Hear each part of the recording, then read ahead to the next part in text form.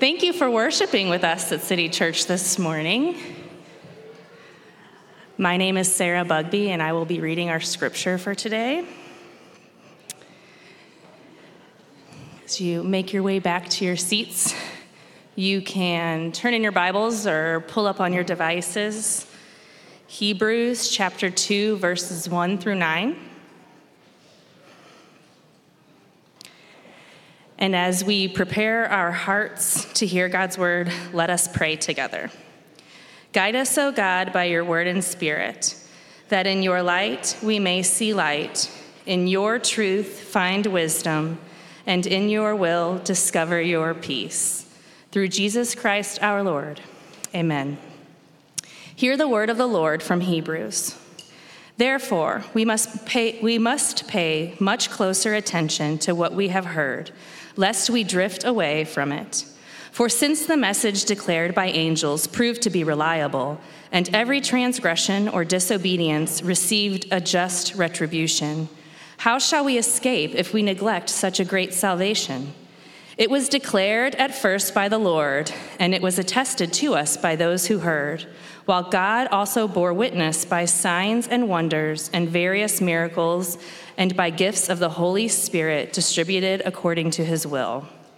For it was not to angels that God subjected the world to come, of which we are speaking. It has been testified somewhere. What is man that you are mindful of him, or the Son of Man that you care for him? You made him for a little while lower than the angels. You have crowned him with glory and honor, putting everything in subjection under his feet. Now, in putting everything in subjection to him, he left nothing outside his control. At present, we do not yet see everything in subjection to him, but we see him who for a little while was made lower than the angels, namely Jesus, crowned with glory and honor because of the suffering of death, so that by grace, the grace of God, he might taste death for everyone. This is the word of the Lord.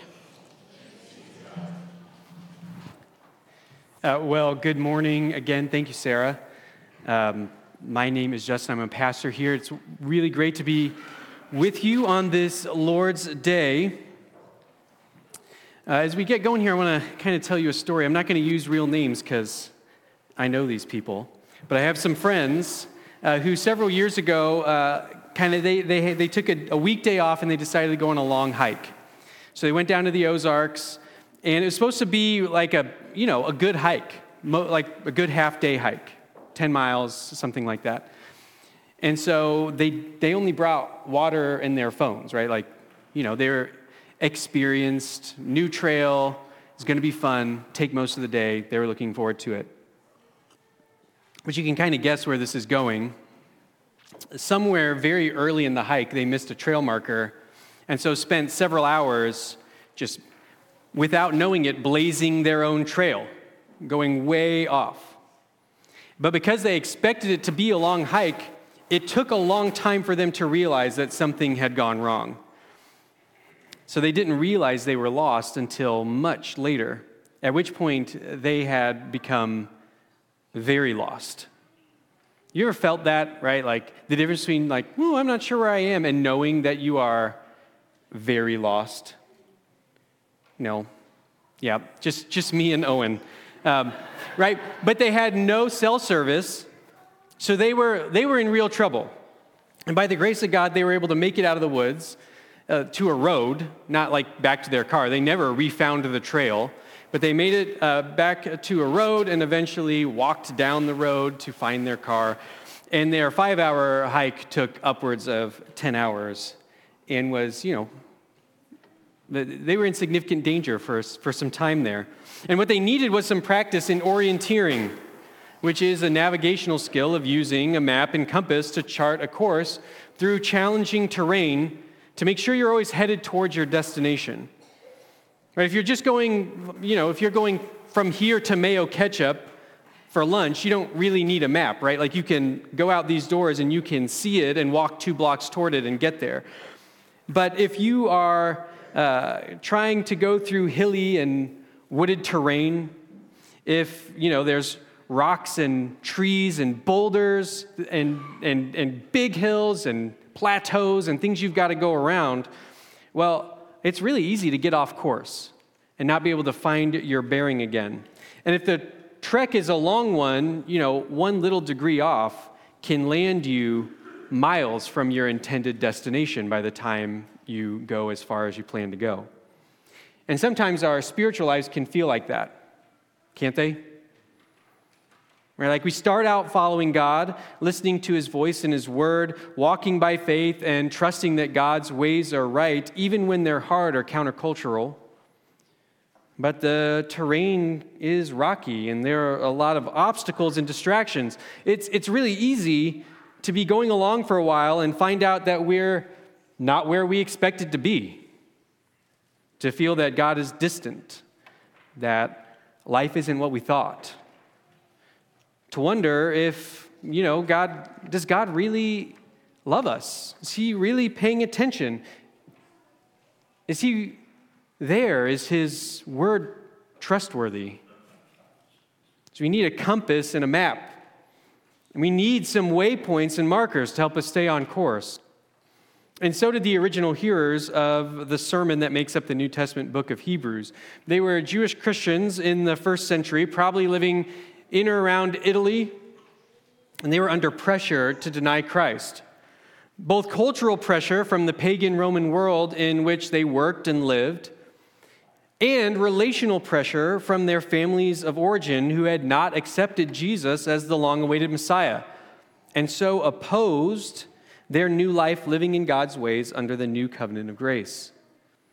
They were experiencing pressure to walk away from Christ, both from family and from the culture at large. And those are two powerful influences. They're powerful influences for us too, aren't they? Maybe you can relate. Or if it's not a family or culture, maybe for you it's something else. Politics, addiction, material things, financial security. In our text today, the author of Hebrews gives a powerful encouragement to stay the course with Jesus, which is something that we need to hear too.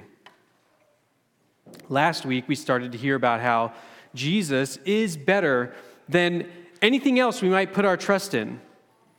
How the better we know him, the stronger our faith will be. This week, these first 9 verses of chapter 2 continue that theme by taking the high view of Jesus of chapter 1 and beginning to help us see how that matters in everyday life. And here's the big idea. Because Jesus is Lord, we must stay anchored in the gospel. But how do we do that? Well, first Hebrews says to us, wake up. Wake up. You're drifting. Look with me again at the first verse. Here's what it says. Therefore, we must pay much closer attention to what we have heard, lest we drift away from it. Now, it's always fun when a passage starts with the word therefore, because then we have to figure out what it's there for, right? Like what it's referencing, what we're supposed to be remembering. In this case, it's specifically the claim that starts the book that then the rest of chapter 1 unpacks and substantiates, but Hebrews 1:1-4, this is what it's there for. Long ago, at many times and in many ways, God spoke to our fathers by the prophets, but in these last days, he has spoken to us by his Son, whom he appointed the heir of all things, through whom also he created the world. He is the radiance of the glory of God and the exact imprint of his nature, and he upholds the universe by the word of his power.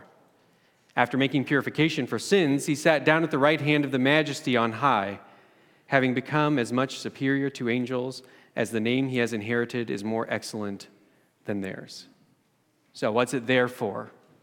Well, since God has spoken to us, first by the prophets, which is probably kind of like a catch-all term for the Old Testament, and now, through the Son, the second person of the Trinity, who came to earth, lived a perfect life, died as a perfect sacrifice for the sins of his people, and rose again, now seated in victory at the right hand of the Father, or even shorter, we could say it this way, Jesus is Lord. Then, therefore, since God has spoken, since Jesus is Lord, we must respond. And the writer of Hebrews gives us two, therefore, commands here, which are kind of actually part and parcel of the same thing, two sides of the same coin. First, he says, pay attention to what we've heard, which, right, is God's word fulfilled in Jesus. And second, pay attention so we don't drift away from it. And that's an interesting word, drifting. We're here in Missouri, we're mostly landlocked, so we don't often think in nautical terms unless you are a riverman or riverwoman, floating barges down to the confluence. I don't know. We don't think about these things very often because we don't live by the ocean. But if you did, right, drifting would mean something really concrete to you. Because if you're in a boat, drifting is what happens when you haven't done anything, you're not rowing, you haven't put up sails, you're not intending to go anywhere, just the current pushes you away from where you are. You don't notice it, or at least not right away, until you look up at the horizon and see, oh, I'm not where I was. I'm not where I expect to be. I've drifted. You can move a really far distance without even noticing it when all you really feel are like the gentle waves underneath you. And the writer of Hebrews is saying that if we neglect who Jesus is and what he's done, we'll find ourselves floating away from the truth, which we mustn't do because of who Jesus is and what he's done. Right? The stakes are high. And the Jewish Christians in the first century were being pushed out to sea by cultural compromise and religious ostracism. And today, Christians are in danger of being slowly carried off by the currents of individualism, of sexual identity and personal autonomy, of pleasure-seeking and self-help and self-fulfillment, of materialism and respectability, of craving acceptance and affirmation, of right-wing politics, of left-wing politics. So many currents pushing our little boats around. And Hebrews says to us, wake up. You're drifting. We must pay attention to what we've heard. And what stops a boat from drifting? An anchor. We need to be anchored in the truth of God's word. But does it really matter what we believe and how we live it out? Right? Isn't it enough just that we believe? Do we really need to have our whole lives submitted to what God's word says?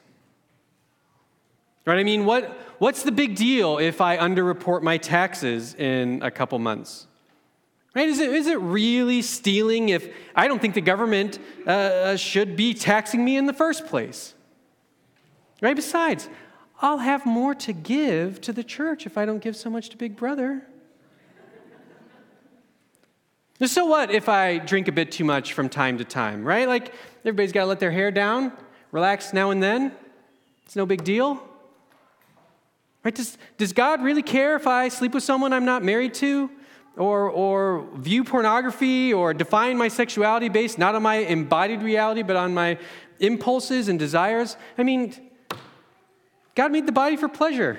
Surely he's not interested in like the minutia of how I go about pursuing that.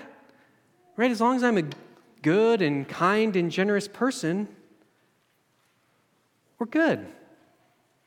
Right? Who really cares if I ignore my neighbors or ghost my community group at church or phone it in with my friends or spouse or kids, right? Like living for others is exhausting. And I'm tired. It's been a long week. I need some me time. I deserve it. Some self-care. And I've got so much to binge watch. So much new content just dropped. They won't miss me if I don't show up. No big deal. Does God really care? Maybe the Christians in the first century were thinking, not about Netflix necessarily, but kind of thinking the same kind of things. Right? Can't I be right with God and also go with the flow with my Roman neighbors and my Jewish family? maybe we're tempted to think along the same lines, right? Like, can I follow Jesus and do my own thing? Why do we have to get the Bible all involved here? We got to wake up. We're drifting.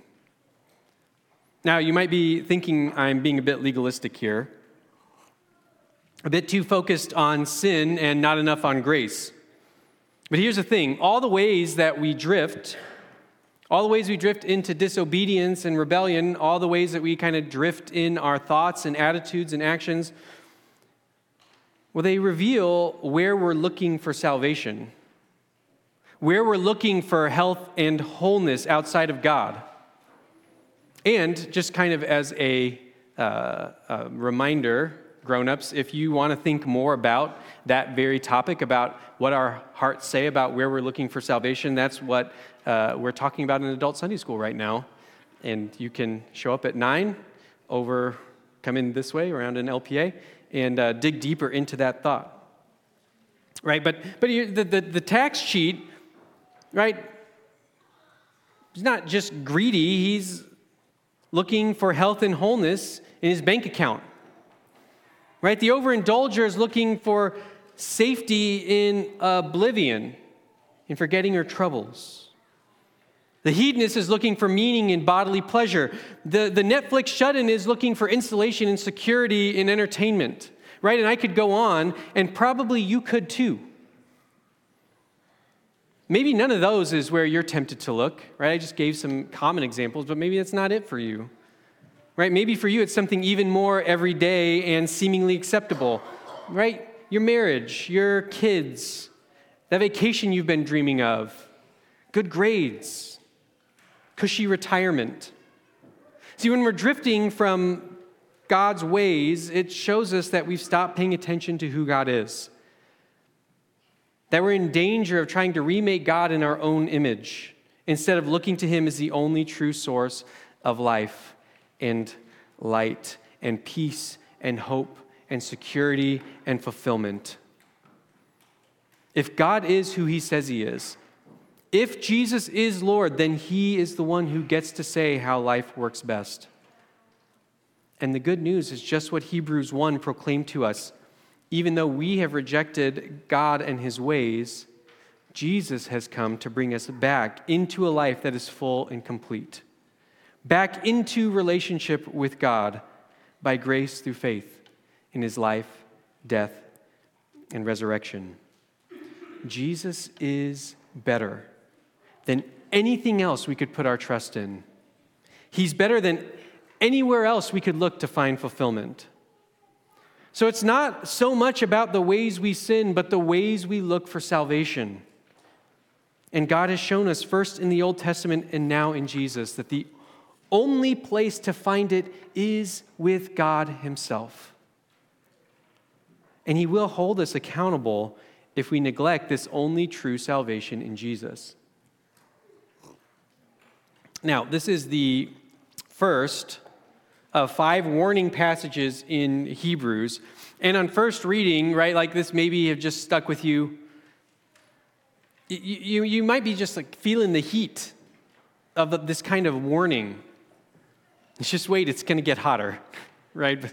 But starting out slow, right? But warnings like this kind of raise the question, right? Is he talking about a Christian losing his salvation? Is this someone drifting out of being saved?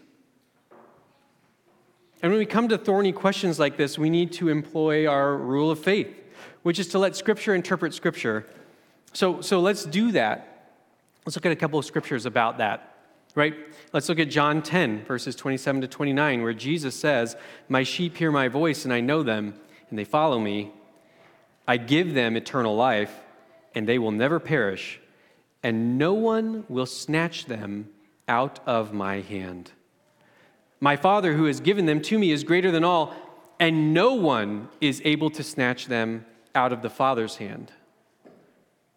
Or what about Romans 8, the end of Romans 8, which we just looked at in our Advent series, where Paul writes, "For I am sure that neither death nor life, nor angels, nor rulers, nor things present, nor things to come, nor powers, nor height, nor depth, nor anything else in all creation will be able to separate us from the love of God in Christ Jesus our Lord.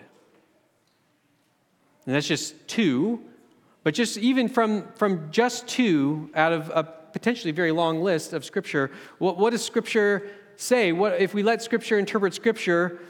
What we find in Hebrews isn't about Christians losing their salvation. But if it's not about that, then what is it about? Well, I'd like to offer two things. First, I think it's a warning to people who have accepted church but not actually embraced Jesus from the heart. Right? This isn't people who love Jesus but still struggle with sin or doubts. These are folks that are more into the community or benefits of the local church, which are wonderful, but they're not really all that committed to Jesus himself. Remember Jesus' parable of the four soils. Some folks are that rocky soil.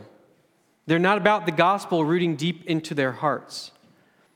Now let me say, City Church is great. Our community is wonderful. But City Church is going to be a very poor Savior. And the warning of Hebrews is saying, don't neglect the offer of salvation in the place where you find it. Jesus is better. But second, I think this is also a warning to genuine Christians not to neglect the beautiful salvation that is already ours in Christ. Not to despise or forget, even by accident in the midst of the busyness of life, the glory and wonder of the good news of Jesus. Not to give in to lethargy or apathy in our walk with God. Not to put our ultimate trust in anything other than God's promises to us in the gospel. But how can we trust the message of the gospel? What signposts, what map and compass help us to orient ourselves rightly to the truth? Well, Hebrews 2 continues, for since the message declared by angels proved to be reliable, and every transgression or disobedience received a just retribution, how shall we escape if we neglect such a great salvation? It was declared at first by the Lord, and it was attested to us by those who heard, while God also bore witness by signs and wonders and various miracles and by gifts of the Holy Spirit distributed according to his will. Right? How can we trust the message of the gospel? Well, because God has spoken to us. God revealed himself in the law and prophets, or, the Old Testament. Right? That's what the author of Hebrews means when he says the message declared by angels. And this revelation was a trustworthy guide to peace with God and life lived according to his purpose. Now he has revealed himself directly in Jesus. Right? How much more trustworthy a guide could you get? But just in case, here's how we know God is speaking to us in Jesus, who is Lord of all. Jesus himself declared it. Right? Verse 3. The eyewitnesses attested to it. Also verse 3. Which we have preserved for us in the New Testament. And verse 4. The Holy Spirit bore witness by signs, wonders, and miracles. Right? It's not the truth of the gospel isn't some just like my heart thing. It's public. God has spoken, and he has attested, and he has borne witness. The gospel is trustworthy, and it is true. We need to stay anchored in it, or we'll drift. C.S. Lewis said it this way in Mere Christianity: we have to be continually reminded of what we believe. Neither this belief nor any other will automatically remain alive in your mind. It must be fed. And as a matter of fact, if you examined 100 people who had lost their faith in Christianity, I wonder how many of them would turn out to have been reasoned out of it by honest argument. Do not most people simply drift away? In other words, continually submitting every area of life to the lordship of Christ Well, it takes real work. I often listen to the, I guess here, Nerd Alert, but I often listen to the BBC radio show. It's been going for decades and decades, but now it's a podcast, which is how I get to listen to it because I don't have like a big enough antenna to catch the BBC at my house. Right, but it's called In Our Time with Melvin Bragg. Anybody else? Anyone? You guys are missing out. It's really good. So Melvin Bragg is this sweet old man, and right, like every episode you hear him getting older, which is delightful. And he just picks a topic. And it's always like a deep dive into something very specific, like from history or literature or art or science, like what actually is happening when an electron moves, or, Beowulf, based on a true story, like deep dives into something that you've usually never even heard of. And then he gets three experts, three like university professors who have studied this obscure, crazy thing, and they talk about it for an hour. It's awesome. I recommend it. And a couple weeks ago, he had three folks on, and they were talking about the 19th century oceanographic Challenger expedition. Has anybody ever heard of the Challenger expedition? This is a picture of the HMS Challenger. I'd never heard of it before, but it was kind of the first ever major ocean exploration. Right? They traveled around the world over the course of 4 years, measuring things that they had not ever been able to measure before. The depth of the ocean, the temperatures at different depths, currents, the composition of the ocean floor, right? Things like this. In the process, they not only found what we still believe to be the deepest part of the ocean, which they call the Challenger Deep, named after this boat, but they also discovered 4,700 new marine species, I think a couple of like new metals, just like crazy stuff. Scientists today they brought back so much stuff, it's stored in Scotland, they're still like pulling samples out and studying them today, right? And it was 150 years ago. It's pretty amazing. Now, to do the work, they needed the ship to remain in the same place for extended periods of time, right? So they could take these really precise measurements. Or they needed the ship to be able to move in one direction and one direction only, very slowly but powerfully, so they could dredge the surface, the floor of the ocean to pull this stuff up, right? And both of these things are things that ships up to that point could not do, right? There's a reason that they had never done anything like this before, because sailing ships can't do that, right? And you can see this is a sailing ship, but you see that steam stack in the middle? Right, like that's what made this whole thing possible. It normally went around by sail, but when it came time to do the science, they would take down the sails and they would fire up the steam engine that would allow them to hold their position or would let them move in one direction, albeit very slowly. Right, and men would, when it came time to do this, men would spend all day, 12, 15 hours below decks, shoveling coal into a furnace to power the engine, right? It was a lot of hard work, but it was the only way they could stay on mission. It was the only way they could do what they were there to do, right? And like the Challenger needed its steam engine to do its work, right? We need to feed the fires of our faith by soaking in the Word of God in order to experience the fullness and richness of life with God that is ours in Jesus. Right? We don't work to earn this great salvation, but because we already have it, because we have received it by grace through faith, we get to work it out into every area of life. Because Jesus is Lord, we must stay anchored in the gospel. But how do we do that? Well, I think what we've seen so far is that we do that by trusting God's word. That's our compass. That's our map that keeps us from going off course. But you may be thinking, right, like, well, I know a lot of Christians who know a lot about the Bible. but man, are they mean, self-righteous, right? Like knowing the Bible hasn't really stopped them from being self-involved. Or maybe, right, like they know the Bible, but they're just like crushed, just navel-gazing all the time. They feel condemned, right? And that's what happens when we forget that we're not on this trek alone. Right? See, we don't just need to wake up, we also need to look up to Jesus. We need to remember that the good news joins us to him by grace through faith. You see, Jesus is our guide, right? He's hiked this trail before. He knows how the map and compass work. Look with me again at verses 5 through 9, which say this.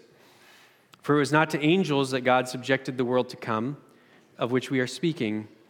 It has been testified somewhere, what is man that you are mindful of him, or the Son of Man that you care for him? You made him for a little while lower than the angels. You have crowned him with glory and honor, putting everything in subjection under his feet. Now, in putting everything in subjection to him, he left nothing outside his control.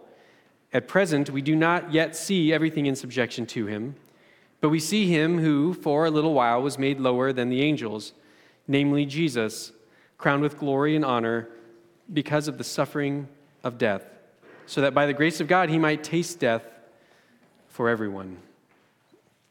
Now, what's going on here? Well, the author of Hebrews is quoting Psalm 8 to show how Jesus has fulfilled God's intention for humanity and is restoring us to it. And I want to read Psalm 8. It's not a long psalm. I want to read it all so you can kind of hear the context. He quotes from the middle part, but you can hear the context of the glory of God and God's creational purpose for men and women. Listen, we'll start Psalm 8:1. O Lord, our Lord, how majestic is your name in all the earth. You have set your glory above the heavens. Out of the mouth of babies and infants, you have established strength because of your foes, to still the enemy and the avenger. When I look at your heavens, the work of your fingers, the moon and the stars which you have set in place, what is man that you are mindful of him, and the Son of Man that you care for him? Yet you have made him a little lower than the heavenly beings. This is where Hebrews starts to quote. And crowned him with glory and honor. You have given him dominion over the works of your hands. You have put all things under his feet, all sheep and oxen, and also the beasts of the field, the birds of the heavens, and the fish of the sea, whatever passes along the paths of the seas. Which makes me think of the Challenger expedition. O Lord, our Lord, how majestic is your name in all the earth. In Psalm 8, King David marvels at the majesty of God's creation and the fact that human beings, who are so small in the grand scheme of things, are actually the pinnacle of creation, crowned with glory and honor and given dominion over all things, so that through us, God could order and rule and develop the beauty of his creation. In thinking about human beings' dignity and purpose, Psalm 8 is reflecting on the creation account in Genesis, which I'll just point you to Genesis 1:27 and 28, which kind of gives this recap. So God created man in his own image. In the image of God, he created him. Male and female, he created them. And God blessed them, and God said to them, be fruitful and multiply and fill the earth and subdue it, and have dominion over the fish of the sea and over the birds of the heavens and over every living thing that moves on the earth. But the writer of Hebrews knows that something has gone wrong. King David is right. Human beings do still have beauty and dignity and purpose, but it's been warped and distorted by sin, corrupted by our rebellion against God.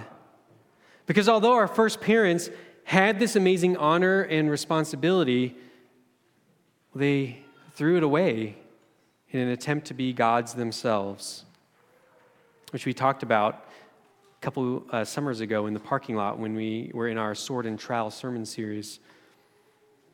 Adam and Eve drifted from the truth God had told them and embraced a lie instead. And look with me at what happens when you get to Genesis 3. Adam and Eve rebel against God, and God says to them, to the woman, he said, I will surely multiply your pain in childbearing. In pain you shall bring forth children. Your desire shall be contrary to your husband, but he shall rule over you. And to Adam he said, because you have listened to the voice of your wife and have eaten of the tree of which I commanded you, you shall not eat of it. Cursed is the ground because of you. In pain you shall eat of it all the days of your life. Thorns and thistles it shall bring forth for you, and you shall eat the plants of the field. By the sweat of your face you shall eat bread till you return to the ground, for out of it you were taken. For you are dust, and to dust you shall return. Right? They're going to die. But remember what Hebrews 2:9 said. Remember what Hebrews 2:9 said that Jesus did.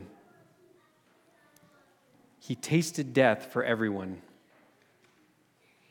See, rejecting God and his ways does lead to death. That's why we need that great salvation from verse 3. Why drifting from the truth of Christ is so deadly. In going our own way, we're like orienteers going on a long trek who have just thrown away our compass and our map and star chart. We need to be restored. We need a new representative, a new head, a redo of what Adam messed up. And in applying Psalm 8 to Jesus, the author of Hebrews is showing us that this has come in Jesus. God put everything in subjection to Adam and Eve, and they rejected God to live for themselves. So Jesus, who, being very God, as we've learned, is far superior to the angels, well, he put on human flesh, being made for a little while lower than the angels, so that he could be the second Adam. A new paradigm of human life for us to inhabit instead of the paradigm of death that results from sin. The Apostle Paul said it this way in Romans 5, starting in verse 12, therefore, just as sin came into the world through one man, and death through sin, and so death spread to all men because all sinned. And moving to verse 15, but the free gift is not like the trespass.